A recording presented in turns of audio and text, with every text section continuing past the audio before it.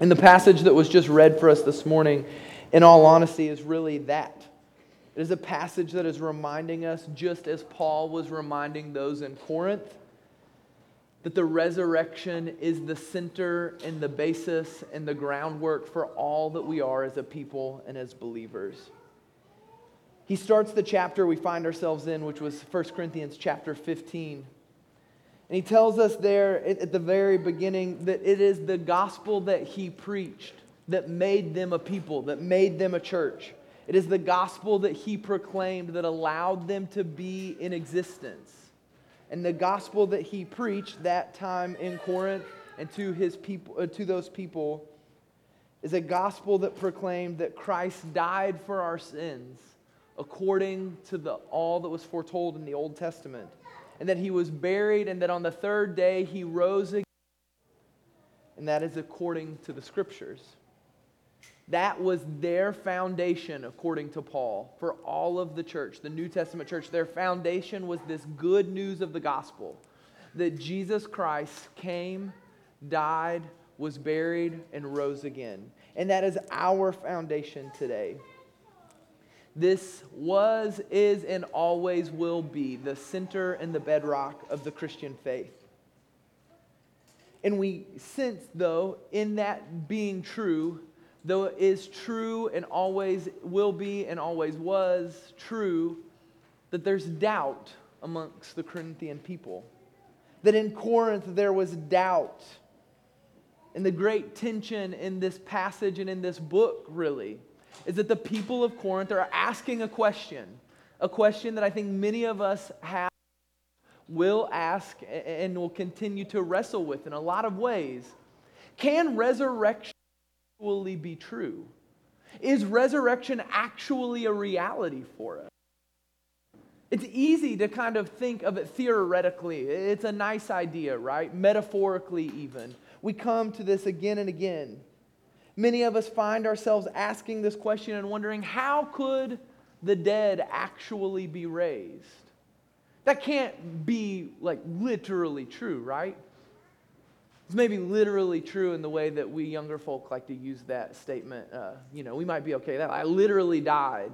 We say things like that. Well, you're still breathing, so you didn't literally die. And so we take that literal sense of the resurrection. We're like, yeah, I can agree with it in that. It's a good sentiment. It makes me feel good about myself. It makes me excited.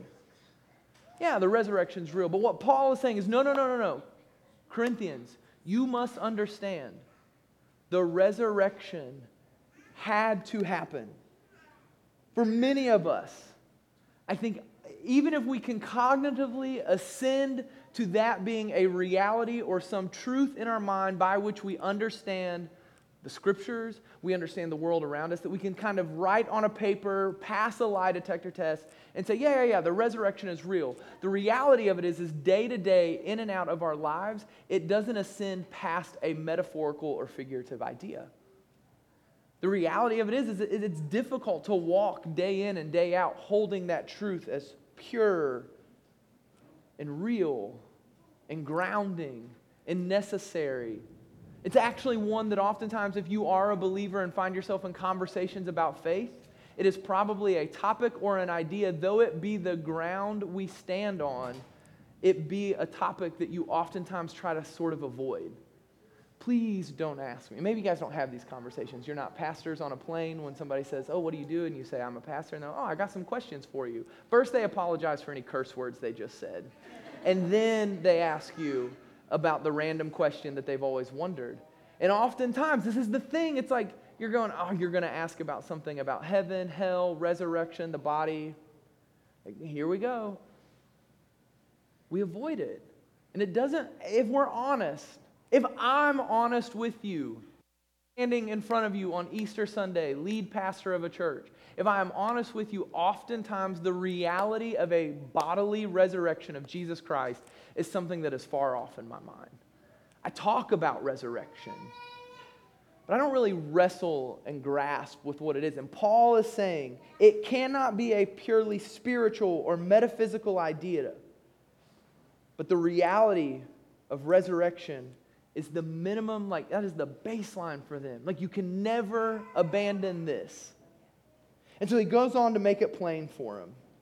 He goes through 1 Corinthians 15, and what he's going to say is he's going to say, if the dead are not resurrected, if you're going to challenge and say the dead cannot be bodily and actually in reality resurrected, then all that we have preached to you and that you have continued to give your life to is meaningless. There's no point in it. Because if Jesus Christ is not resurrected from the grave, then the Christian faith that we proclaim is meaningless. Now, I want to say something here, and I don't know where everyone is at on this idea. I was raised and even sort of just naturally assumed when you would hear statements like that then, like, I had a professor that would always joke. And he would say, if the resurrection of Jesus isn't real, then line up the cocaine. And there's some element of truth to that. Paul is going to say, if the resurrection of Jesus isn't real, then, like, enjoy yourself. Because tomorrow we die. Party it up. Have fun. Seek pleasure. But I do want to say that there are reasons, and you've maybe heard these similar arguments, like why would you care for someone if you don't believe in Jesus? Why would you love someone, sacrifice yourself? There are reasons, there are good arguments, and if you expose yourself to people outside of this Christian bubble that is oftentimes the context we live in, you will encounter people that are quality human beings that love their neighbor, that are great husbands and wives, fathers, mothers, friends, siblings, whatever space they may find themselves in. And it is dismissive and arrogant of believers to assume that just because they don't believe in a real resurrection of Jesus Christ that they can't possibly have some grounds to be a good person. There are conceivable ideas of why one would care about humanity and want to see the betterment of the society around them.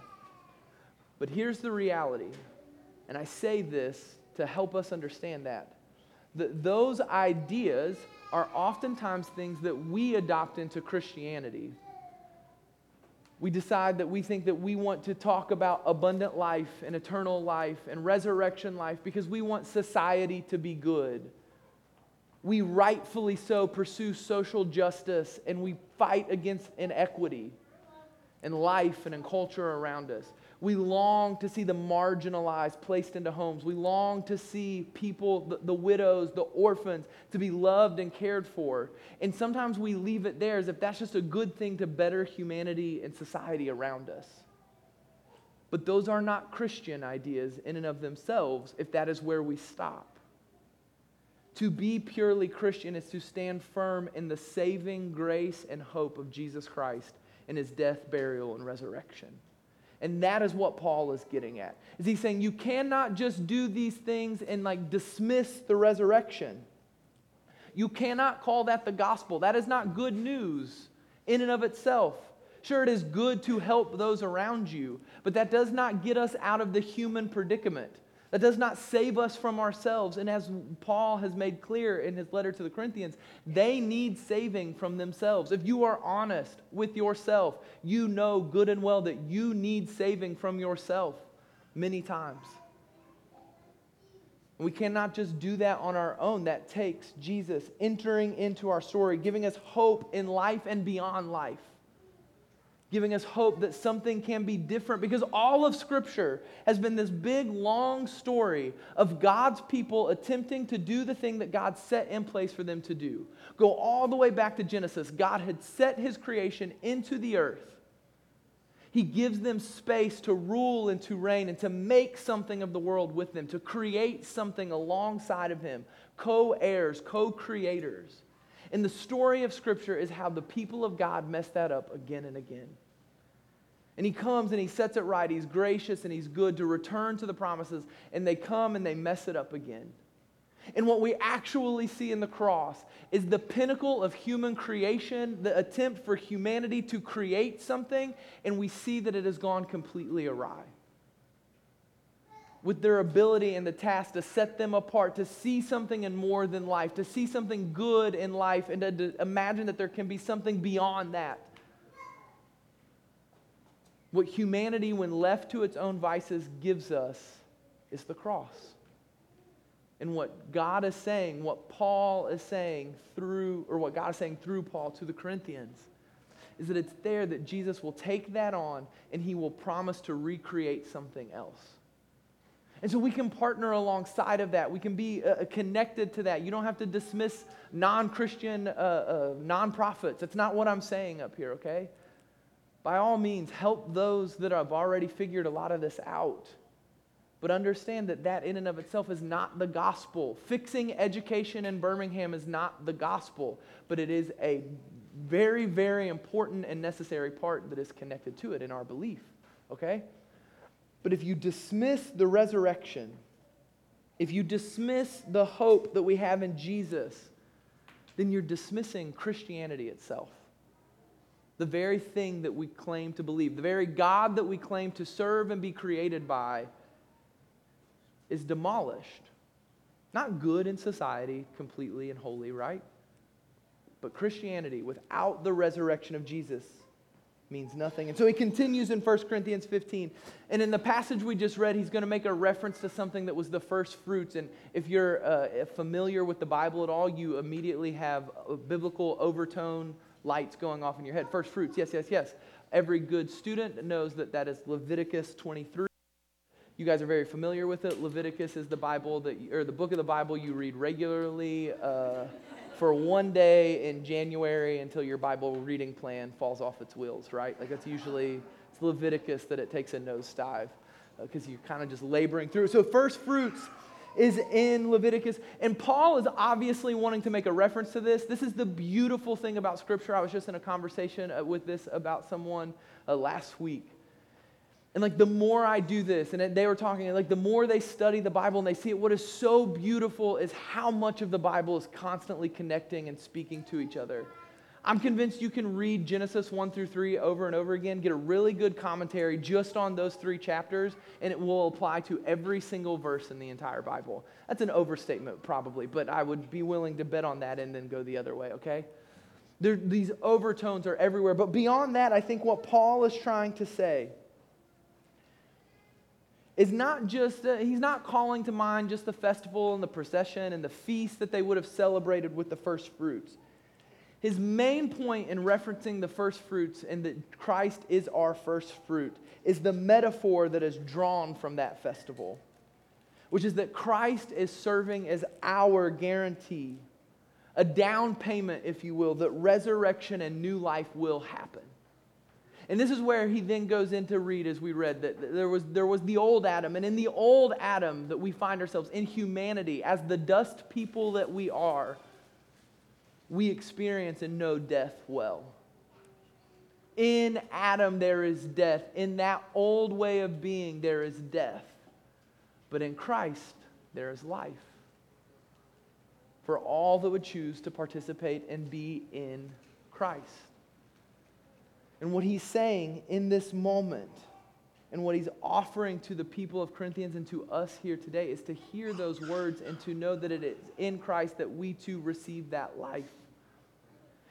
And he's acknowledging and he's wrestling with a tension that we know to be rather true, and that is that we proclaim today, and oftentimes we're not singing it this Sunday, but regularly, if you've been around Mosaic the last few years, we sing a song that talks about how Christ laid death in his grave. That death has been defeated. Death is vanquished.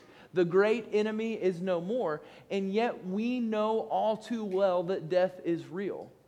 In the last 2 years, currently in Eastern Europe, open up the news. There's a rise in violence and murders, and nobody can figure out why. We know death has not been completely defeated, right? We're left wrestling with the Corinthians. This is why it's easy to be honest about this. Is we go like, how can resurrection be real? How can death be defeated when I am struggling with the pains and the effects of death all around me? We're acquainted with it. Some of you in this room may be acquainted with it very well in this very season you find yourself in. Death of one sort or another, a knowing that life is not going the way that God intended it to. The lack of life, the lack of presence of something you long for and desire in and around your life. And you feel that and you carry it with you. Maybe some of you carry it heavily and deeply because of a wound and a death that you experienced in childhood. And it shaped and it marred you in a different kind of way. We know that death is not completely defeated yet. And that's Paul's point. is that if Christ has been resurrected, then we know that we too, those that have been laid to sleep in Christ, must be also resurrected. Because if Christ has been resurrected, then death has been defeated. Then we know that it has to happen. And he's doing this thing where he's going back and forth and he's saying, and if you can't believe that, then you can't believe that Christ was resurrected and you have no faith. But if you can believe that Christ was resurrected and you have faith in God, then you have to believe that you too will be resurrected. That there is life. There's something he's pointing to about the end of all things. Big fancy theological word for it is the eschaton. He's pointing to the end of it all. He's inviting them to see that this is God's ultimate plan and that in the end it will work out. In the end, it will be the way God intended it to be because God is victorious and he will have his way. And Christ is the promise that that is to be true. He goes on to say that Christ in that moment, once death has been defeated and the bodies have been raised and God has been given back all that he intended, that Christ then will do this beautiful thing where he will submit back to God the Father who had placed him in charge of giving him all authority to rule and to reign. And you see this beautiful submission of love and care to one another in the Godhead. But his acknowledgement is that death has not been defeated yet. But we are promised that it will be. We are promised that we know that it is coming. To deny that Christ's resurrection, to deny Christ's resurrection is tantamount to a denial of the Christian existence altogether, and yet we regularly do so. What we accept is no longer the Christian faith. Nothing else in the Christian faith and those who reject the actuality of the resurrection of Christ matters.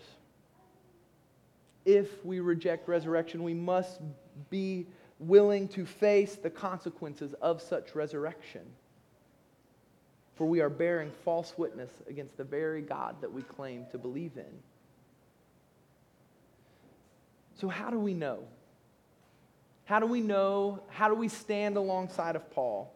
N.T. Wright, in his book, The Resurrection of the Son of God, that he wrote in the early 2000s, lays out a wonderful argument. Some of them you're familiar with, some of it from Scripture, and he makes all these other things. But he kind of ends in this one point where he says, the reality of it is regardless of what you kind of believe and how you come to grips with it, what you have to acknowledge is that on that third day, 2,000 years ago roughly, something happened. Something shifted. Something changed. Whatever you want to call it. We as Christians believe this. Tom Holland, a historian in England, agnostic, non-believer, wrote a book about this big that's on the cross and crucifixion. And he talks about how ugly and shameful the cross is. He talks about how it was something that like society despised. Good Roman Greek people, they wouldn't even mention the name of the cross. So how? He asked this question as a non-believer. How does an instrument of torture become a symbol that we look upon with beauty and with awe? How? How is that possible? Something had to happen, and he acknowledges that. On our website, we have this on our About page, and I think it's said well, so I'll just read it. Jesus was a man who claimed to be God, a rebel who dies a rebel's death. And in Holland's book, he makes this point clear. He says that in this point in time, lots of people claim to be God, lots of people claim to be king, lots of people claim that they would overthrow governments. All of them died a rebel's death, and all of their movements ended but one. Like thousands before him, he was born in an insignificant place to an insignificant people and was executed because of the outrageous claims that he made about himself. The crowds that followed in the beginning were the same as those who would later call for his crucifixion at the end. All but a few women all but a few women of his closest followers and friends abandoned him at the foot of the cross that would have brought shame and demise upon them. And 2,000 years later, he remains just as divisive. And yet, history, as we know it, is counted by his birth. How does this happen? How does an insignificant and mentally unstable carpenter overshadow perhaps the greatest empire in the history of the world that we call Rome? How does he go from being killed as a heretic to becoming the single greatest name in all of the world? In a word, resurrection. But this movement in this moment does not happen immediately. If you place yourself as the disciples, this is their Easter morning. Let's go back with them. You're there in that moment. The reality of it is, as we read in Luke, it's an even darker picture if you read it in Mark's retelling and account. Matthew and John are going to give us similar things. It doesn't change in a moment. It's slow. It's bit by bit. Though it is about resurrection, we understand that resurrection is sort of invisible for the people of God at that moment. They find themselves asking lots of questions and wondering when, how, what's going on. I love the words of Peter in the end of Luke, wondering how could this be? I think we find ourselves wondering the same question. Okay, it's true, but what now? How could this be?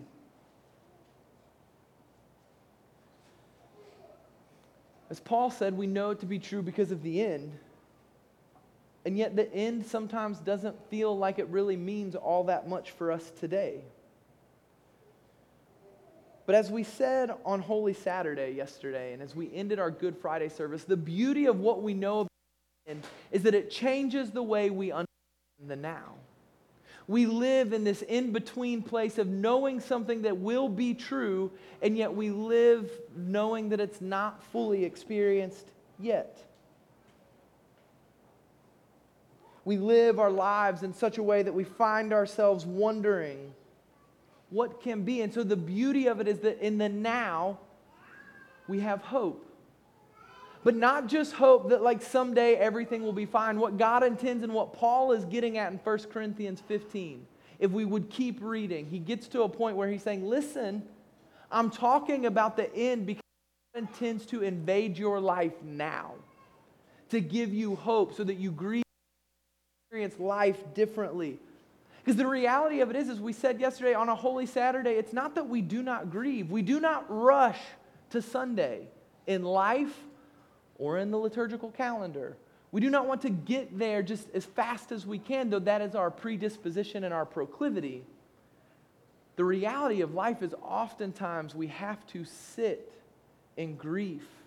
We have to sit and struggle. We have to wrestle with what might be. We have to acknowledge dashed dreams. We have to give up broken hopes. We have to allow the Lord to meet us in those spaces because we know He is a God that does so, that is displayed in the cross. So it does have something for us today as we live our lives moment to moment. If it is true of culture and historical change, it is true of our lives. Resurrection will not have a moment where all of it just naturally changes. Eugene Peterson calls it a slow obedience in the same direction. A small change, bit by bit, as you find yourself in that grief and that turmoil, and you acknowledge and you say, but this is not the end. And you choose joy. You choose celebration. And we're entering into the Easter season where we will do just that. Easter is not just today in the church calendar. Easter is the next 6 weeks into this. 7 Sundays, because we have to have one more Sunday of celebrating than you did of fasting. And this is why we have these moments as believers where we go back and forth, because it is the practice of our lives to go back and forth from feasting to fasting and fasting to feasting. Because the reality of it is if you cannot fast, you are unable to feast as the way the Lord has called you to. If you cannot grieve, you are unable to celebrate. And if you cannot celebrate, you'll never be able to grieve the way God intends you to. And so collectively as a people, the last 6 weeks, we have practiced grieving. Because for all that I said is true, that many of us are acquainted with death, many of us are acquainted with broken dreams and dashed hopes. For a lot of us in the room too, life has kind of gone the way we want it to. We live in a Western society where we can get what we want in less than 24 hours, or we say somebody else to send it to us. We live everything to just get to us as fast as we can. And oftentimes we're not acquainted with grief, and we hide from it, and we insulate ourselves from the realness and the roughness of life. And so we placed ourselves for 6 weeks as a community to say we know that it is from dust that we came, and to dust we shall return. So that we can be practiced in the way of sitting with those that need to grieve, sitting with those that need to be overcome with just your presence because it seems too dark to imagine anything else. We practice that. And now together as a church, what we are going to practice is joy. Kyle said it today is an entire day set apart for feasting. Don't quote me on this, but I do have an MDiv. I don't think calories count today. Enjoy the day. Find that ice cream. Open the bottle of wine. Whatever it is, allow this day to be a day that you mark differently, that you celebrate in a different kind of way, because you are saying that we will celebrate even when we don't feel like it. And that is our challenge in the next 6 weeks. We're going to enter into a time of celebrating, and the reality of it is many of you will in a moment in a place where you go, I don't feel like celebrating. Do you not know how hard my life has been? I can't celebrate that for you. I can't step into that.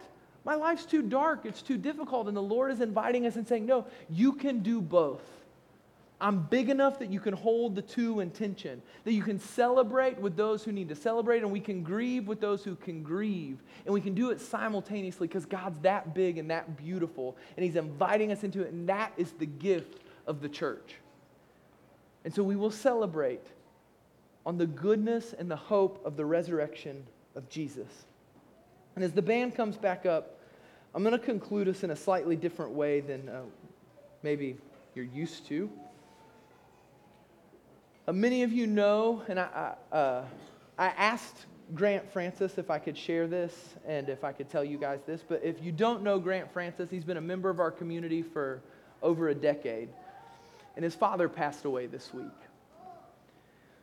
If you don't know the story of Grant's dad, his dad 15 years ago was involved in a tragic accident and was left paralyzed from the waist down, and has spent the last 15 years battling all sorts of health issues and difficulties.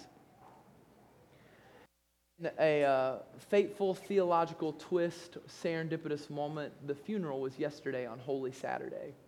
And Grant was asked to give the eulogy at his father's funeral. And this is how I want us to end, because he quotes a passage later in 1 Corinthians 15 that I think fits with what we're getting at today. So if you would just imagine that our brother Grant is reading this and not me, say a prayer for him and his family. But he says this: Holy Saturday in the liturgical calendar is a microcosm of the last 2,000 years as we hover between the already and the not yet of the kingdom of heaven. We sense that it wasn't supposed to be like this, and yet we believe that God is guiding human history, that He guides all the billions of individual lives that make up that history, and that He continues to guide our very own lives in some mysterious way. It's Saturday, and Jesus is in the tomb, but tomorrow is Easter. Easter is the reason that I have learned to doubt my doubts, the reason I have taken the same leap as generations before me into the faith of Jesus, and the reason that leap is not blind. Jesus of Nazareth died, but in so doing, He defeated death and came out the other side. He came back from that undiscovered country, not as some platonic, disembodied spirit, but with a resurrected body that is somehow more real and physical than the world we find ourselves in, not less. And he came back to give us his own resurrection life, here and now, but just a foretaste of that divine glory that we will all experience fully when Christ returns, bringing heaven into a new creation. My Father has died. Because of Jesus, I have hope in his resurrection. I have hope in a transformed body that can run and dance, and yet is still recognizable as my dad in some mysterious way. As the Bible describes in 1 Corinthians 15, a chapter I read to my dad as he lay in the ICU, his earthly body finally failing him for good. But these fragile bodies, this fallen world, it is just a seed that must be planted and die. Because as Paul wrote, what you sow does not come to life unless it dies. So will it be with the resurrection of the dead. The body that is sown is perishable, and it is raised imperishable. It is sown in dishonor, and it is raised in honor. It is sown in weakness, and it is raised in power. It is sown a natural body and raised in its spiritual body. This is what we celebrate on Easter Sunday. This promise of hope and resurrection. It is what we have all in this space in some way, form, or another been drawn by, or you would not be in this room. We give ourselves to the hope of resurrection and the reality of what it is for us. So the band's going to play a song, and I invite you to come and to receive the elements. Come, take a piece of the bread. We have gluten-free bread over here if you need that. We also have small germ-compliant cups if you still would like to take those. Come, receive the elements. Take the bread and the cup. Take it back to your seats and hold on to this resurrection life that is a foretaste here and now of what we will receive. Tear the bread, hold the cup, imagine what is being given to you. And as the band plays and finishes the song, Kyle will come up or stay up here and lead us in the taking together as the people, as we receive and as we take of one body and one cup that is our hope in this life and in the life to come. So come in this moment, in this space, now, and receive in this moment the gifts of God for the people of God. Amen.